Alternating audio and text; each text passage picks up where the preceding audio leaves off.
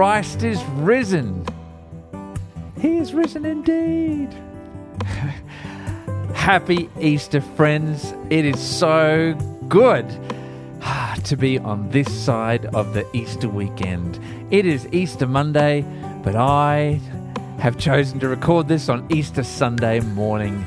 Happy Easter, friends. It is a wonderful, wonderful day to celebrate that God has reigned victorious over sin and death so that you and I can be drawn into a life close to Him forever and ever. Amen. Easter's the best. Happy Easter. I hope that you have had a wonderful Easter celebration with those you love the most, and that you've got to celebrate just how loved you are. But we didn't come here to talk about Easter. We came here to listen to God's word all about this wonderful event. So join me as we finish off the book of Luke, reading together the final chapter, Luke 24.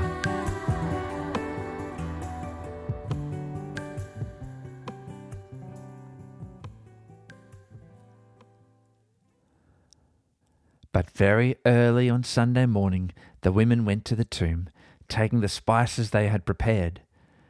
They found that the stone had been rolled away from the entrance. So they went in, but they didn't find the body of the Lord Jesus. As they stood there puzzled, two men suddenly appeared to them, clothed in dazzling robes. The women were terrified and bowed with their faces to the ground. Then the men asked, "Why are you looking among the dead for someone who is alive? He isn't here. He is risen from the dead. Remember what he told you back in Galilee? That the Son of Man must be betrayed into the hands of sinful men and be crucified, and that he would rise again on the third day." Then they remembered that he had said this. So they rushed back from the tomb to tell his 11 disciples and everyone else what had happened. It was Mary Magdalene, Joanna, Mary the mother of James, and several other women who told the apostles what had happened. But the story sounded like nonsense to the men, so they didn't believe it. However, Peter jumped up and ran to the tomb to look. Stooping, he peered in and saw the empty linen wrappings. Then he went home again, wondering what had happened. That same day, 2 of Jesus' followers were walking to the village of Emmaus, 7 miles from Jerusalem. As they walked along, they were talking about everything that had happened. As they talked and discussed these things, Jesus himself suddenly came and began walking with them, but God kept them from recognizing him. He asked them, "What are you discussing so intently as you walk along?" They stopped short, sadness written across their faces.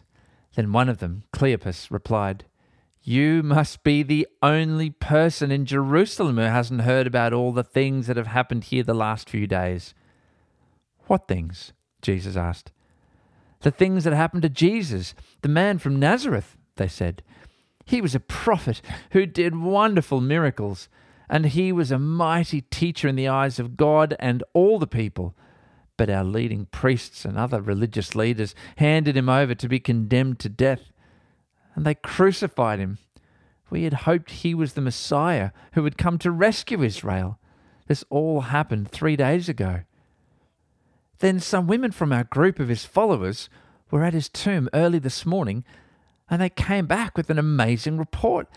They said his body was missing, and they had seen angels who told them Jesus is alive. Some of our men ran out to see, and sure enough, his body was gone, just as the women had said. Then Jesus said to them, "You foolish people, you find it so hard to believe all that the prophets wrote in the scriptures. Wasn't it clearly predicted that the Messiah would have to suffer all these things before entering his glory?" Then Jesus took them through the writings of Moses and all the prophets, explaining from all the scriptures the things concerning himself. By this time, they were nearing Emmaus and the end of their journey. Jesus acted as if he were going on, but they begged him, "Stay the night with us, since it is getting late." So he went home with them. and they sat down to eat. He took the bread and blessed it. Then he broke it and gave it to them. Suddenly, their eyes were opened and they recognized him. And at that moment, he disappeared. They said to each other, "Didn't our hearts burn within us as he talked with us on the road and explained the scriptures to us?" And within the hour, they were on their way back to Jerusalem. There they found the 11 disciples and the others who had gathered with them, who said, "The Lord has really risen. He appeared to Peter." Then the two from Emmaus told their story of how Jesus had appeared to them as they were walking along the road, and how they had recognized him as he was breaking the bread. And just as they were telling about it, Jesus himself was suddenly standing there among them. "Peace be with you," he said. But the whole group was startled and frightened, thinking they were seeing a ghost. "Why are you frightened?" he asked. "Why are your hearts filled with doubt? Look at my hands. Look at my feet. You can see that it's really me.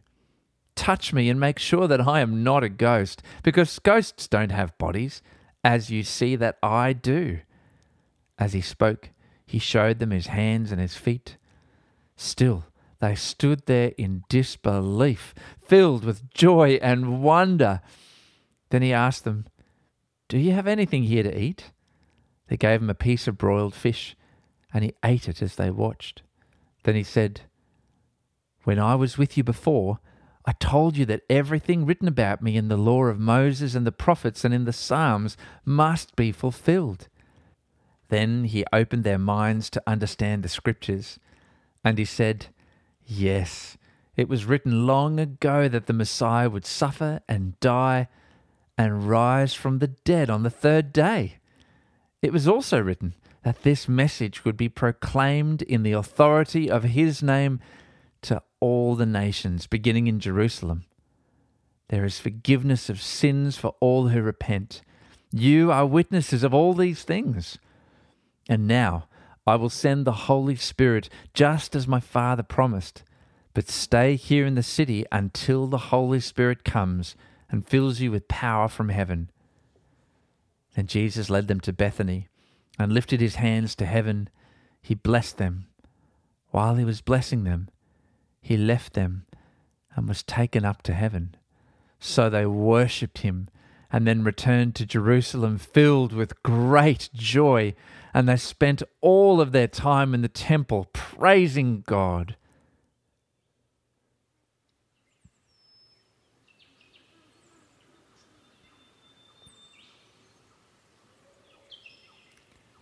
You are risen, Jesus.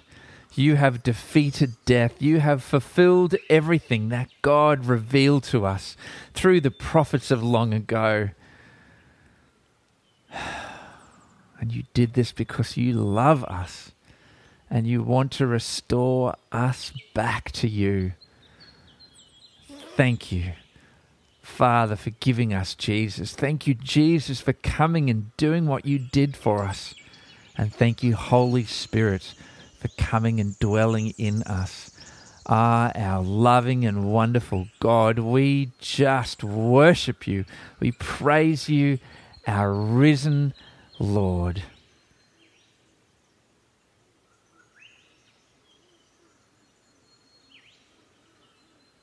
Thank you for Easter. We are humbled and overjoyed, and we love you.